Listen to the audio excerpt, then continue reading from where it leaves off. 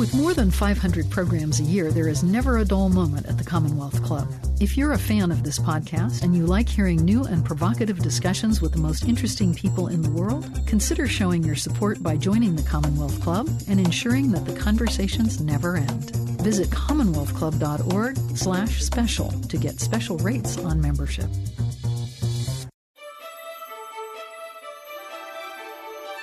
Thank you for joining us for another podcast from the Commonwealth Club. Hello, everyone, and welcome to today's virtual program at the Commonwealth Club. My name is Katie Bell. I'm a nurse consultant with Tellurwell Indian Health MAT project, and through my work, I mentor and train California tribal clinics as they develop medications for addiction treatment programs. I'm very pleased to be the moderator for this program, which will address both trauma and resiliency found in communities of color going through the opioid crisis. With us today are Dr. Patrice Harris, Virginia Hedrick, Dr. Andrew Herring, and Marlise Perez, all of whom are fighting the opioid crisis in communities of color through their work. This program is supported by Bay Area Community Health. While much of the social and political attention surrounding the nationwide opioid epidemic has focused on the dramatic increase in overdose deaths among white, middle-class, suburban, and rural users, the impact of the epidemic in communities of colors has received less attention. It is important to recognize and be responsive to historical and ongoing trauma, particularly trauma experienced in health systems, and through the criminalization of the war on drugs. This trauma is often perpetuated by the lack of community-based prevention, intervention, and access to treatment, especially culturally competent care, as well as the lack of addressing cultural stigma related to seeking treatment in communities of color. Today, we will have an important conversation about these issues. It is now my pleasure to introduce our panelists. Dr. Patrice Harris is a psychiatrist and the immediate past president of the American Medical Association. She has led the AMA's efforts to end the opioid epidemic and has been the chair of the AMA Opioid Task Force since its inception in 2014. Dr. Harris continues to lead the task force as it works across every state to eliminate barriers to treatment, provide patients with access to affordable and non-opioid pain care, and fight the stigma faced by those with substance use disorders. Virginia Hedrick is Executive Director of the California Consortium of Urban Indian Health, an organization which works to maintain and improve the quality of healthcare services that are offered to urban Indian health programs in California. And Virginia is an enrolled member of the Yurok tribe. Dr. Andrew Herring is a personal hero of mine, is an attending emergency physician and associate director of research at Highland Hospital, Alameda Health System in Oakland. He is the medical director of the hospital's substance use disorder treatment program and attending physician at its interdisciplinary pain medicine program. His current research focuses on emergency department treatment of opiate use disorders and pain management. And our final panelist is Marlise Perez, a game changer in my life. Ms. Perez is the chief of the Community Services Division of California's Department of Healthcare Services. Her department helps to increase the treatment resources available to those with an opiate use disorder, including increasing medications for addiction treatment. We will be in conversation for the next 60 minutes with the members of the panel and look forward to hearing their stories and insights. I want to offer this conversation in the memory of Representative John Lewis, now lying in state at the Capitol building, who reminded us to get in the way and make good trouble. Thank you all for joining us. One of my teachers on cultural resiliency, Dr. Iris Pretty Paint, has suggested that when we speak topic together of trauma and resilience is that we begin with resilience rather than trauma. Today, as we discuss the impact of trauma in communities of color, there is much to consider. Childhood trauma, historical and intergenerational trauma, and racialized trauma. And as we consider the complexities of trauma, injuries, we must also consider resiliency, the strength of survival and wellness developed in an individual, in family life, and the resilience which springs from community, identity, and culture. With historical trauma comes historical and cultural resiliency. Panelists, please speak from your perspective on resiliency in your professional roles as providers of care and as advocates for communities of color. Thank you. And I do have just a couple of slides. I'm going to run through them very quickly because I really just want to set the stage right and center us for further conversation. But it is my pleasure and honor to be with you today. It is, of course, 6:00 here on the East Coast. And I started out earlier today, this morning, on a panel where we were visioning what the system should look like as we center equity and center mental health into our overall systems of care. And not looking at systems of care just as far as the health system, but really thinking more broadly and appreciating that every system that we can think of impacts healthcare. And certainly I am honored to end today with a sharper focus on opioids. So I'll have my team bring up the slides, and I'll just go quickly over, the work we've been doing at the AMA and how we have at the AMA really amplified the focus. Certainly, we know that COVID has amplified so many things. And I believe there are three things overall, and these are huge, big buckets, lots of things to talk about in each bucket that we will need to attend to when we get on the other side of this COVID pandemic. And by the way, none of this is new, but I will say that I am optimistic that we are having these conversations now. And I'm sure those of us on this panel and those who are listening have committed to making sure that these issues are addressed. And certainly we have seen in the midst of COVID surges in overdoses around our country. And we also know that some of the very things that we absolutely need to be doing during COVID certainly serve potentially to increase anxiety, perhaps, of course, be more isolating, which could be triggers for substance misuse. And then we hone in on communities of color. I will say I do prefer that term, or really spelling out the groups, but we know that overdose rates are high for all racial and ethnic groups, but they have risen, particularly from 2011 to 2016 among Blacks and African Americans. And certainly the supply of illicitly manufactured fentanyl is the reason for many of these overdoses. And certainly we can all list the many barriers to treatment. And there's a term that I heard just yesterday that I think I like. We've talked about culturally competent. I like actually culturally congruent, but the key is to talk about it and recognize the importance of culture. And certainly we have to understand trauma, as was mentioned. And I think this just centers on the need to make sure that we continue to talk about adverse childhood experiences and the data about the lasting impacts on trauma, the lasting impacts from trauma, and of course, the particular impact for later substance use disorders. But it's also cardiovascular disease and diabetes and just a lot of issues. Now, I like to also, and I really like the way we need to center this, and that's about resilience. We need to talk about both. And that's also an opportunity to talk about the strengths that people bring to the conversation.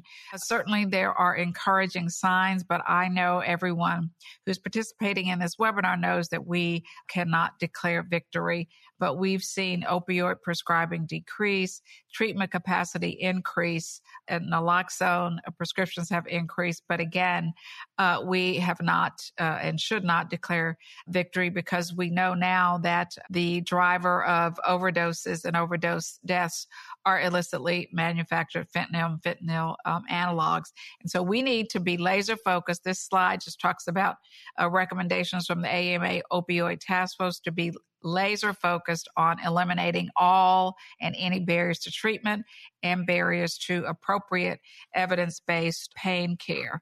So again, I look forward to the conversation today as we focus on, I will say as we focus on overdoses, because another point I'm sure will be made is we see a lot of overdoses now due to methamphetamine and other stimulants. And so I believe that going forward, talking about the future visioning, we need to talk about overdoses in general.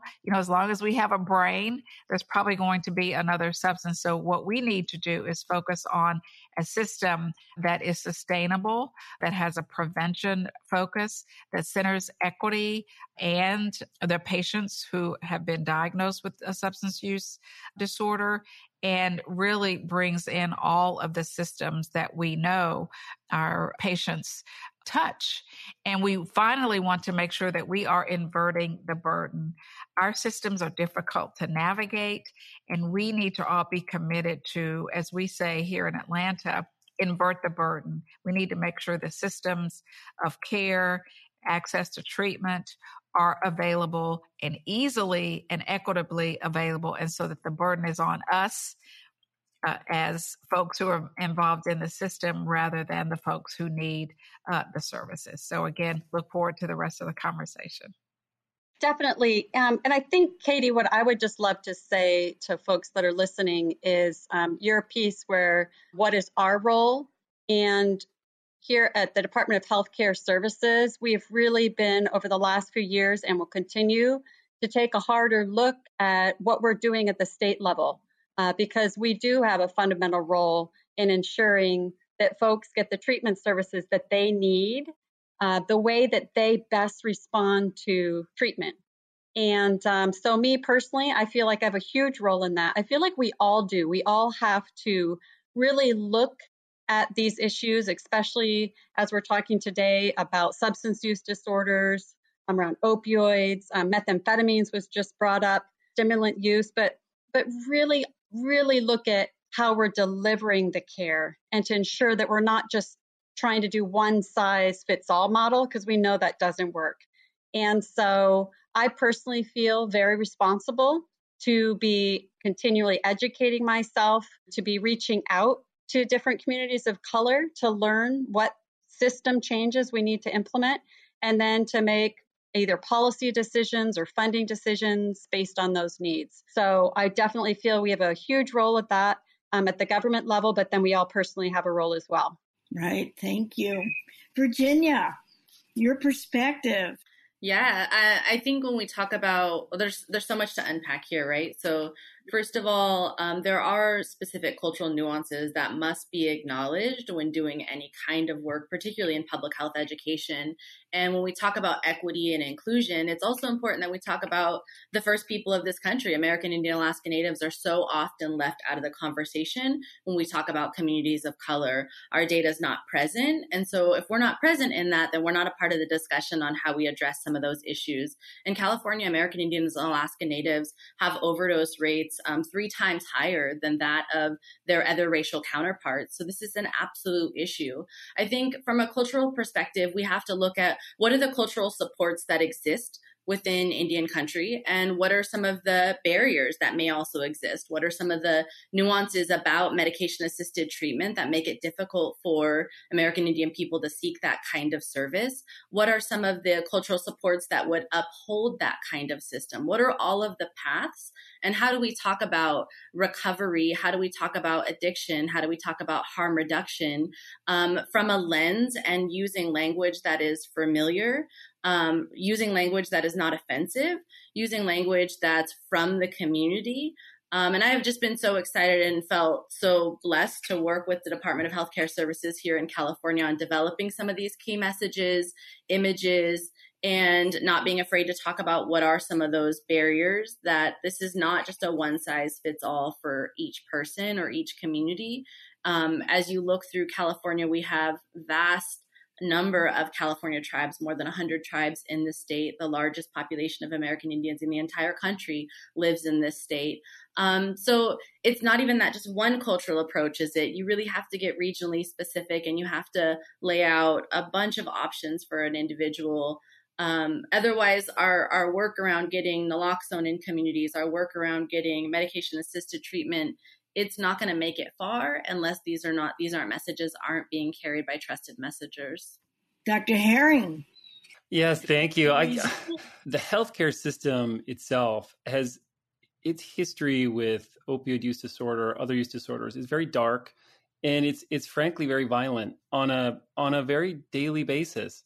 So what I see is this incredible willingness to tolerate, to play ball with a standard that is so cruel, really. Small, trivial interactions, denying a prescription to someone in withdrawal, removing children, watching friends and family go to jail, watching them be murdered in front of you by police. These are not uncommon experiences. And when I began this work, I began from a very traditional standpoint, is I thought the problem was inside of individuals. And so I'm a doctor, I go to work, I read the books, I figure out the disorder, I find the patient, I fix the patient. And what I discovered was that I became an expert in what was wrong with our whole approach to treatment. And that I basically ended up with most of our time being dedicated to learning how people are now using countermeasures and ingenuity and problem solving to survive on a daily basis, and how to learn from those and convey them to other people and provide support along the way. Whereas the treatment aspect of it, at its core is very simple. But this web of discipline and, this sort of top-down incarceration mentality that is permeated almost all aspects of our approach, I see as something that would be frankly almost unbearable to me. So when I think of resilience, I think of, my God, to come to the hospital, just to come to the doctor means taking on just being so gracious, to be frank, and letting so much go by the wayside. It's an inspiration. So I have a couple of questions coming in from the audience, but I'm going to continue. The next question is for the physicians, but anyone can answer. I noticed when I was working at the VA in the middle of the Iraq and Afghanistan war years, building a buprenorphine program, that the intensity of combat trauma was often matched by quantity of opioid used. And I began to become very curious. And my experience is anecdotal, but I really have been curious as to, and here's my question. There's a connect the dots regarding the common symptoms of trauma with the relief provided by opioids. First, what are the common symptoms of trauma, and why would persons living with the symptoms of untreated trauma reach for an opioid? So let me say one thing, but let me amplify something that Dr. Herring said, because I think, it's important for us to be explicit about this.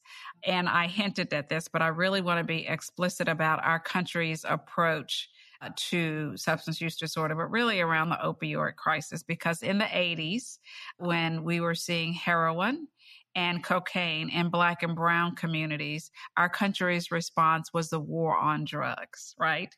But in the last decade or so, when we've seen mostly middle class and upper middle class white families being affected by this, it becomes an urgent public health threat. And so I think, I always make sure we say that, because as we, again, address trauma and all of the other issues in communities of color, we have to be explicit in starting from where we have perhaps even further traumatized folks again, right? Further traumatized those community by our nation's response to that. So I think we should always be explicit about that. And then when it comes to trauma, it's very difficult actually because there's no one size fits all when it comes to trauma. Some folks, again, acute trauma, but when we are talking about PTSD, some folks will experience symptoms and signs earlier in the course. Some folks maybe not till 10 decades later, and there's a triggering response. So I think what's more important is that we ask the question, what has been your experience? And Dr. Harris, not what's wrong with you, but what has happened to you? I saw the cutest thing on Facebook, a little toddler who, of course, doesn't appreciate this, but she had a little stethoscope and she asked her father, she said, what had happened? And I thought that was so telling because she, in being a little toddler, but it's critical that we ask the question, what happened to you? Not what's wrong with you. And that we meet communities where they are and we ask them, how can we, what do you need from us so that we can be trusted? Because I really agree with the point about a trusted messenger. So again, there can be so many symptoms of trauma. I'll just end on this because we could talk forever. But, as a child psychiatrist, I started giving lectures on the impact of trauma on brain development. And I have to say about 20 or so years ago, we didn't have a lot of literature and I was thinking, oh, is this voodoo? Is this real? But certainly we have such a wealth of literature and data right now. And I remember thinking, and people would argue and get into debates, is ADHD overdiagnosed or underdiagnosed? And actually, again, in some communities, it may be overdiagnosed, in others it may be underdiagnosed. But there was one thing that I was certain of is that PTSD was underdiagnosed, particularly in children of color, and manifest in learning difficulties and behavioral challenges. But again, it's not what's wrong with them. It's what has happened to them in their environment. So I think that's key, is for us to listen and learn, not expect everyone to fit into a box, but and people are using trauma-informed care, and we have to make sure that doesn't turn out to be jargon. But that's a topic for another day. But we really have to have systems of care and individuals who are working with the community and appreciate from a culturally congruent standpoint about the trauma, and then go from there. In a lot of ways, I see that the symptoms of trauma or the signs of trauma in an individual are basically all the things that would get you kicked out of care, right? It's just such this irony, is mistrust, disobedience, stress intolerance, anger, the very things that become these criteria for discontinuation of treatment are the exact things that identify someone who is at risk and most vulnerable to harm. Thank you. It's almost as if reaching for relief is part of the impulse to heal, and it takes us on a journey. But the whole thinking that this is bad rather than this is something that needs healing is the perspective that's going to shift this. How is traditional culture and community engagement essential to be building resilience as a response to the opioid epidemic in tribal communities? How are sacred ceremony, traditional song, prayers and dance, learning and speaking one's tribal language, and traditional medicines central to recovery and healing for those with opiate use disorder?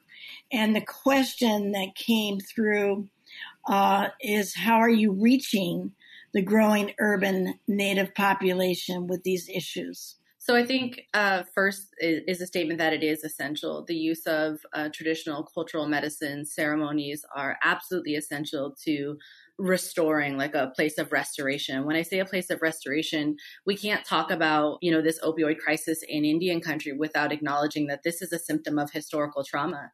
In California, we're just coming on 200 years of contact. And for some people, that seems like a long time, but it's really not a long time. So my great grandmother remembers a time of contact in her village. That's not that many generations from me. I grew up with my grandmother who was forced away to boarding school. These are not hundreds and hundreds of year old issues. We're very close to this on the West Coast. And so we have to talk about it in that framework. How far are we from this sort of colonial genocide or attempt of genocide of Indian people in California? And how is substance abuse, both opioids and other illicit substances, and substances prescribed by doctors, and the system of medical care that absolutely is wrought with historical traumas. I mean, up into the 50s and 60s, American Indian women were being sterilized without their consent in federally funded hospitals. So there is absolutely a tension that is very culturally rooted, that is very historically rooted. And so when we start to say, how do we heal from this? How do we address it? Number one, these problems weren't born out of our culture, right? Like these are things that were brought to California. These are issues that were brought from a Western world into this world that now we're having to deal with. So it really is a combination of potentially Western therapies, such as behavioral health therapy, seeking counseling, in connection with these cultural systems that we know heal us as people, looking to our creation stories, looking back on how did we stay well before contact? How did we resolve conflict before contact? And how can we bring that all to 2020 and make decisions that are best for our community? And how do we take the whole picture in perspective? You know, as Dr. Herring mentioned earlier, there's so much that leads up to an incident that's not seen in the emergency room. So how do we then open the windows to see what is the whole picture? And how do we meet the moment with compassion? How do we meet it from a cultural perspective? There's so many stereotypes put upon Indian people that we're seeing being confronted in, you know, the news daily, but, you know, things around being a drunken Indian, things around that we see that put these stigmas on Indian people are also seen in the healthcare system. So beginning to undo some of that and being open to what is the role of sweat in recovery? What is the role of talking circles, of community shared community experience that is different than a one-on-one that we might see in a clinician setting? So I think one is just reframing the question to a statement. It is absolutely essential that people have access to culturally rooted and culturally grounded services. And I don't think that this is only true for American Indian communities.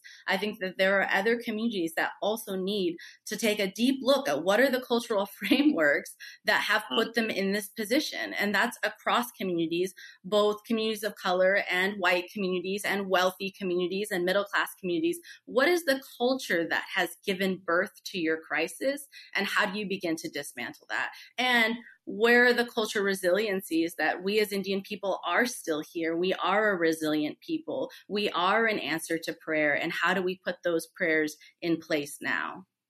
I'm going to go to the kind of the focus that we had just a minute ago about the war on drugs, and the impact is extraordinary. So Dr. Herring, you commented recently that one of the root causes of trauma directly impacting our communities of color is the war on drugs, started in 1971. Some of us weren't born yet.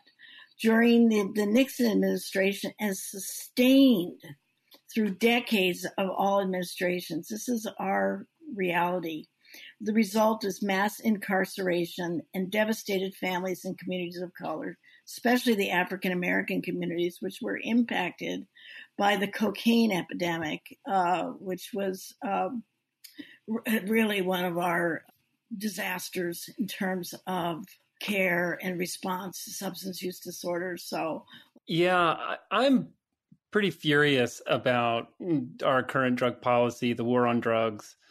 I'm embarrassed and ashamed at the relative silence of physicians and healthcare workers in this area, and I hope that changes. We have the statistics are staggering. You know, $50 billion in expenditures, 7 million people in incarceration or probation.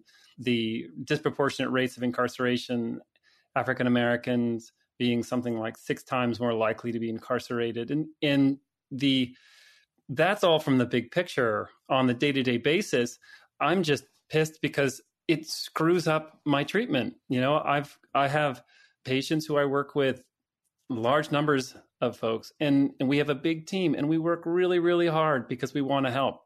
And everything about the criminalization of drugs screws it up, right? When they go to jail, when their husband or wife goes to jail, when their parole officer gets in our way, when even in harm reduction, when the steady supply of a trusted street illicit drug is interrupted by an arrest, all of those things they actually work against healing, against treatment. And then I just, the money wasted, my God, it's, we need that money. We need to be able to help people. And we can't do this thing where we simultaneously pay for the rather needless militarization and criminalization of drugs and pay for evidence-based treatment. We just don't have the funds to do it. Not to mention that this culture of violence that it enables, working in the emergency department where I do these things called medical clearance, where people are arrested for a petty drug crime and they come into the emergency department for clearance for incarceration. And there you've got multiple police with them. And the whole system is just ramped up. When if you step back, like, this is just a substance. It's alcohol, it's tobacco, it's cocaine, it's heroin. These are intoxicants that have been with us for millions of years, not millions of years, thousands of years. But we have chosen to go down this path that just very clearly is expensive and violent. Thank you. Marlise? Yeah, and I just I agree with everything that Dr. Herring has said and the other panelists. And I think what it comes down to when you want to look for solutions is we have to do things differently. And first, what we all need to do is look at ourselves. And having been in this field for about 19 years, I had to really look at my conscious and unconscious bias. And every time I think I've gotten rid of them, more crop up. And I just want to use my relationship with Virginia as an example. We started working together about 3 or 4 years ago, maybe longer. I really didn't understand the Native community at all. I had very little information, and quite honestly, I was just wrong. I had a lot of stigma and a lot of misinformation. And so it took me to stand up to admit that and then to learn new ways. And it took Virginia and other partners to have a lot of patience with me because I was looking at treatment through the lens that I saw and through my culture. And so I think when we really stop, it starts with us, and we have to be honest about that, and that there's a lot of things we don't understand outside of our culture, and we need to really take that introspective and then see, how do we do things differently, and how do we view things differently? And I think the other really important piece is we have to, for once and for all, this is a disease, and we have to treat it like any other disease. And instead, what we do is we do this penalizing, and we do penalizing based on race. And we do all of these things that we don't do with other diseases. And quite honestly, it's disgusting. We need to treat this as a health condition. And we need to all recognize there's so much stigma that we still have to break through.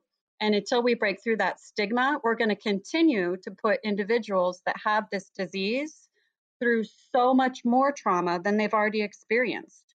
And so there's a lot of work we need to do, but a lot of the work really starts with ourselves.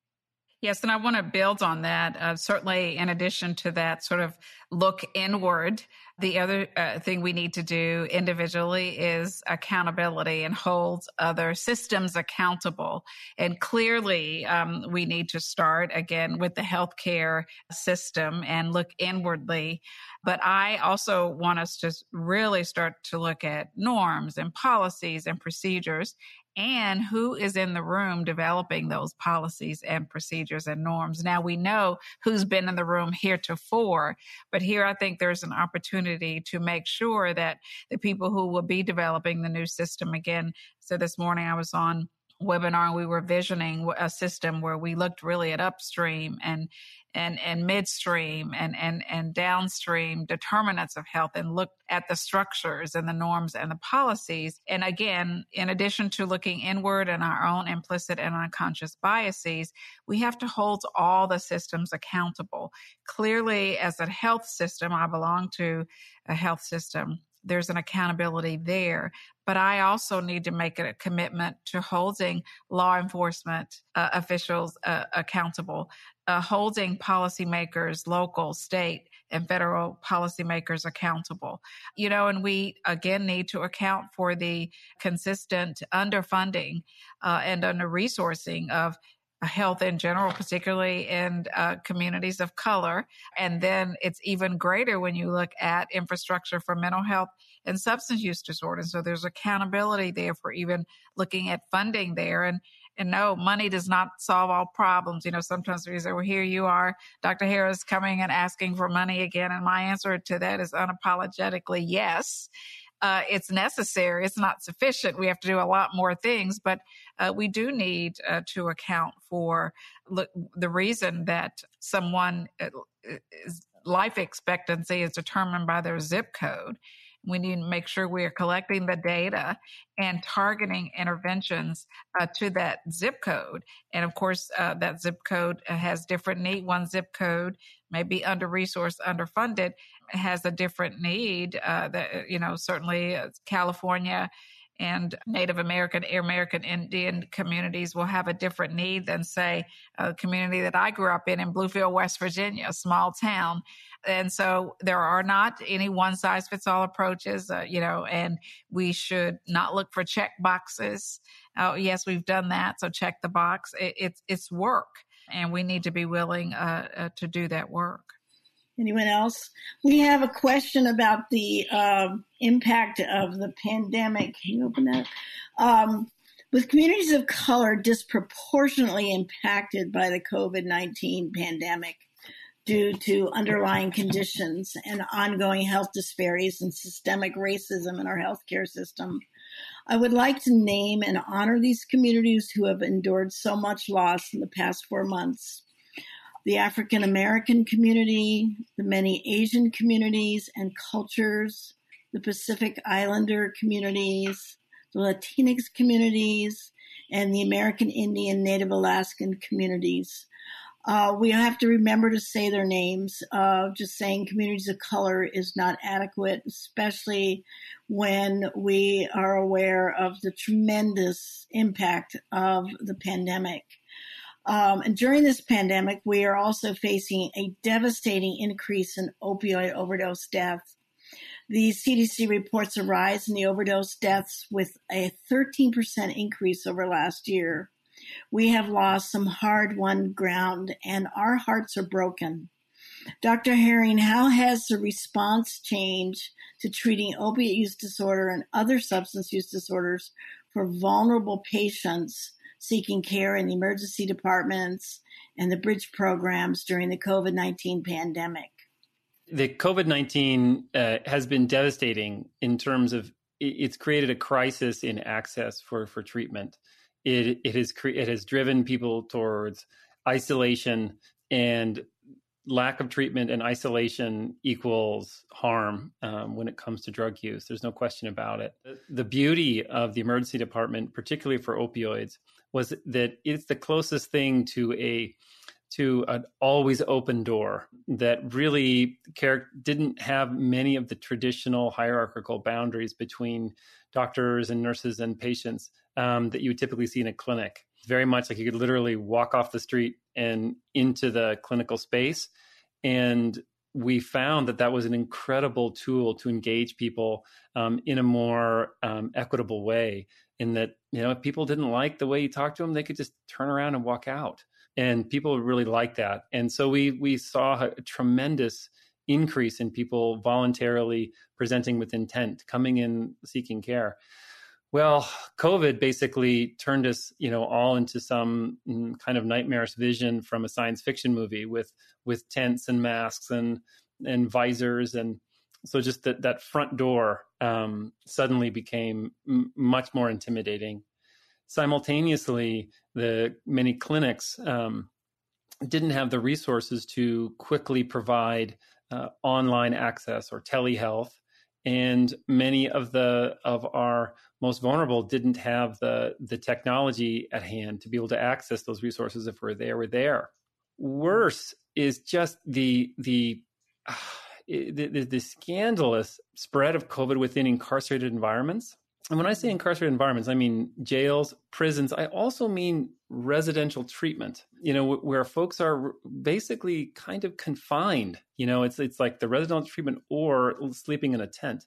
So COVID has really ripped through those places. So it's bad. It's really been hard to see.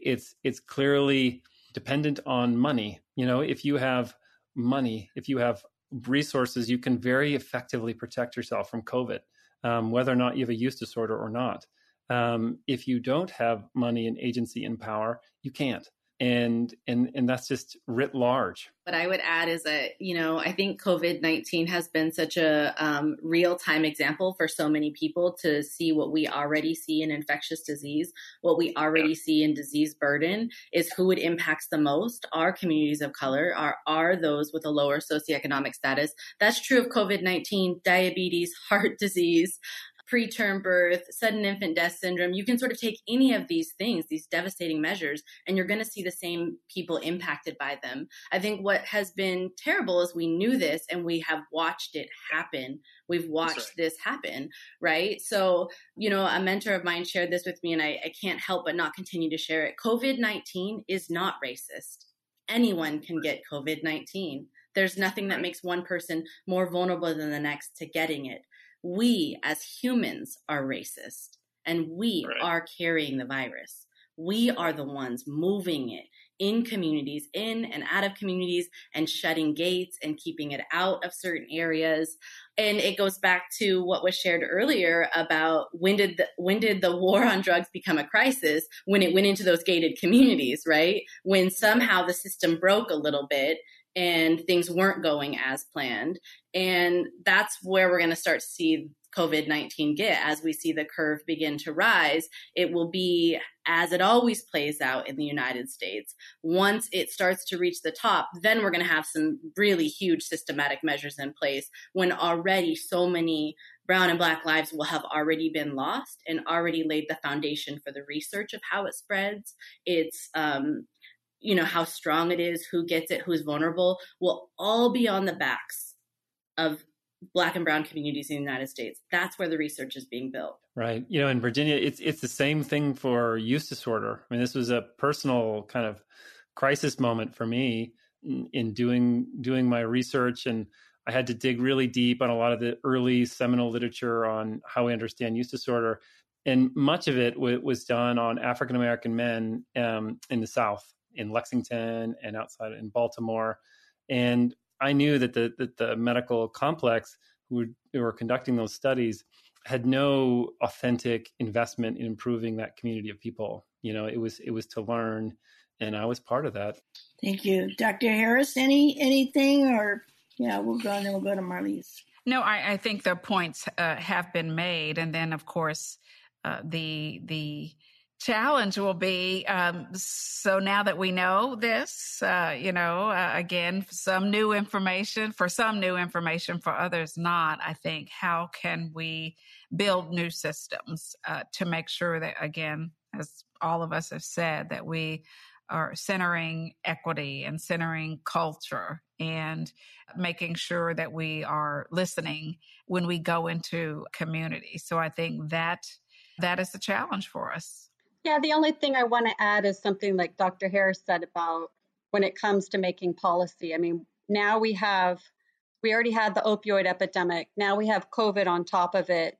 And we have, to redesign how we do treatment. And then we have our communities of color that already didn't have adequate access to care, and that we've heard of not a lot of access to technology. And so, now more than ever, we need to be more innovative, and we need to really be looking at the lens, like we've been talking about, through these different cultures, and really getting to what they need. Because the worst thing for an individual with a substance use disorder is isolation. And that's exactly what we have now.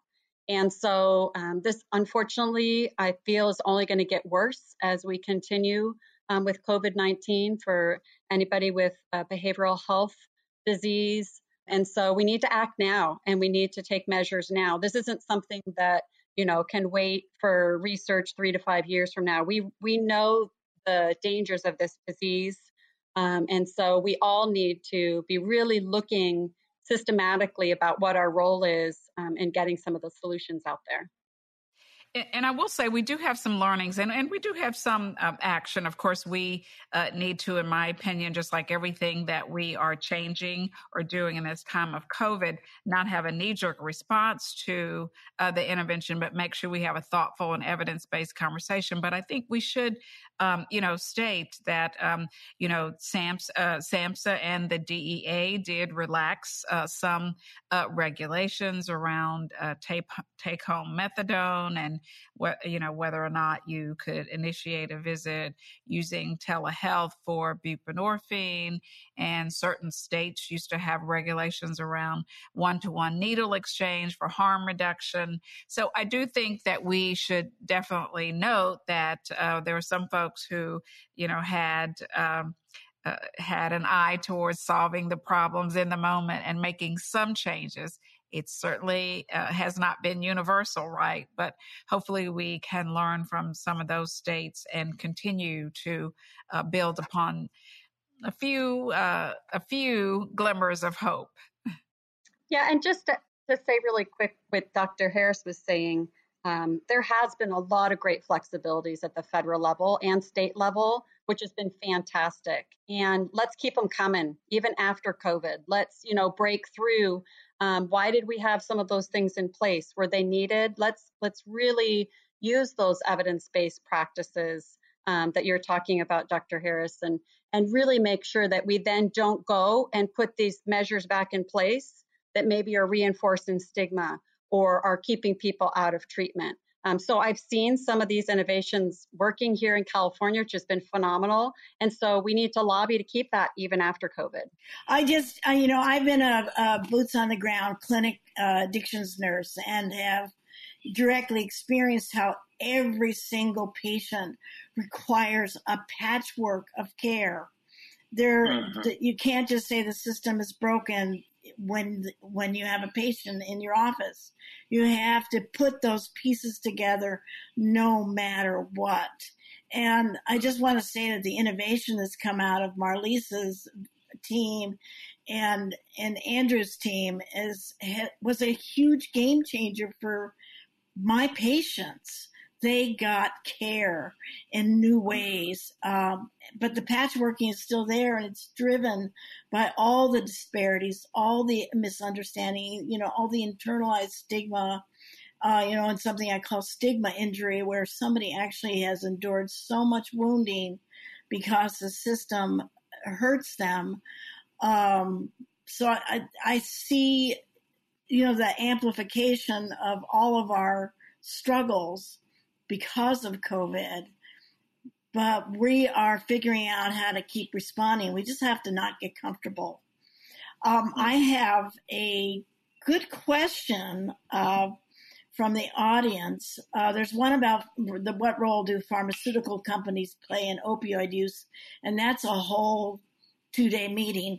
But the one that I like here is, to what degree is trauma caused by socioeconomic factors versus chemical imbalances? I think that's a good question. Anybody want to start with that? Maybe I'll just jump in, not to answer that, but just to say some things that I've learned. And one is that I think you can see that it's easy to scapegoat a use disorder for an entire community's difficulties.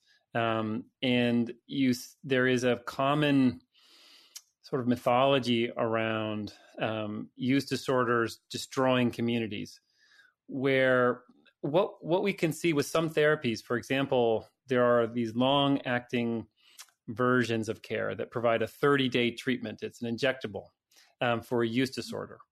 And not in everyone, but in some people, the clinical disorder is, for all intents and purposes, cured. It doesn't require compliance. You don't have to take a pill daily. You really kind of take care of it for that period of time. Not forever, just that period of time. Well, but what you see is, while the disorder is cured, they still end up going back to jail. They still have their car towed. They still can't get their kids to school.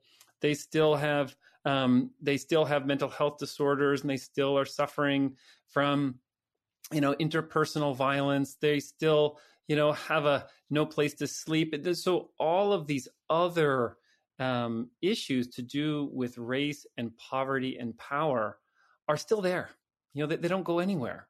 And that's what frustrates me so much, is that at some level, if you really just go after this bioreductionist approach, which I love, I'm a doctor, I love bioreductionism, you can fix some of these disorders, but that's just a tiny piece of this larger puzzle. And I would say, that's no different than diabetes, right?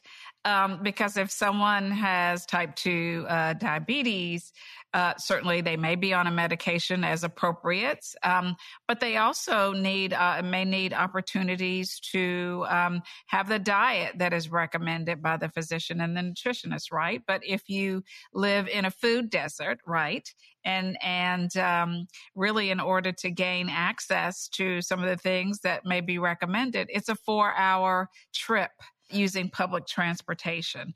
So, I think we should understand substance use disorders in the way we understand, a lot of other disorders. There's a biological component to it, a psychological component to it, a social, and that includes the social and structural determinants of health. And I would as a general rule, and I tell this when I give commencement addresses to our young folks, if someone comes to you and is insistent upon an either or argument, run the other way. Refuse to engage, just run the other way, because first of all, it's a waste of your time. And it really is, let's look at all of these issues in context. And so we certainly want to understand the biology. Thank goodness we do. We didn't, not probably even 20 or 30 years ago, but we also have to understand all of the other issues. But also, that's not unlike, other diseases that exist. So I just have to add this, as Indigenous people, we have long understood that all things are connected: mind, body, spirit, and the environment, right? So all of these things are connected to our wellness, and the Western world is getting caught up, right? Like, we have to have studies that prove that sage has medicinal properties, when Indian people have been saying this since beginning of time. And when we see our lands being desecrated, our sacred sites, pipelines, these kinds of things, it's all very, very connected. And we can't continue to behave in one direction and think it's never going to have an effect on the other thing. So when we talk about income, when we talk about education, of course it's a wheel, and it's going to spin other things. Of course, it is always so frustrating that we have to wait to convince other people by showing, wait, this is how it works, when it's very much rooted in who we are as people, that it's all connected. Thank you. We are almost out of time, and I have to do the pitch. Marlise is going to join me. This is a opioid overdose reversal system. It's available through the California Naloxone Distribution Project. So easy to get if you have a church, if you have a gym, if you have a community, if you have a clinic. We need ER, where our goal is Narcan in every pocket. This is easy to use. I'm going to encourage anyone, if you need some, please find me through Commonwealth. I'll help you get it. We have had an increase of lost lives, and so we have to fight back harder. I think we're down to 2 minutes. Thank you each for your really beautiful, thoughtful contributions, and Yeah, thank you for the impact that you have on people who really are suffering. Andrew, you want to show us your T-shirt just for a second? Because that's right. It really speaks to the heart of this panel. Nice people take drugs. I think that's all we have. And thank you all. See you next time. You've been listening to the Commonwealth Club of California. Hear thousands of our podcasts on Apple Podcasts, Google Play, and Stitcher. If you like what you've heard, please consider supporting our work and help us bring 500 programs a year to listeners like you. Go to commonwealthclub.org/donate. Think your way around the world with our travel programs to exciting domestic and international destinations. And when you're in the Bay Area, please join us live at our events. Thank you for listening and for your support.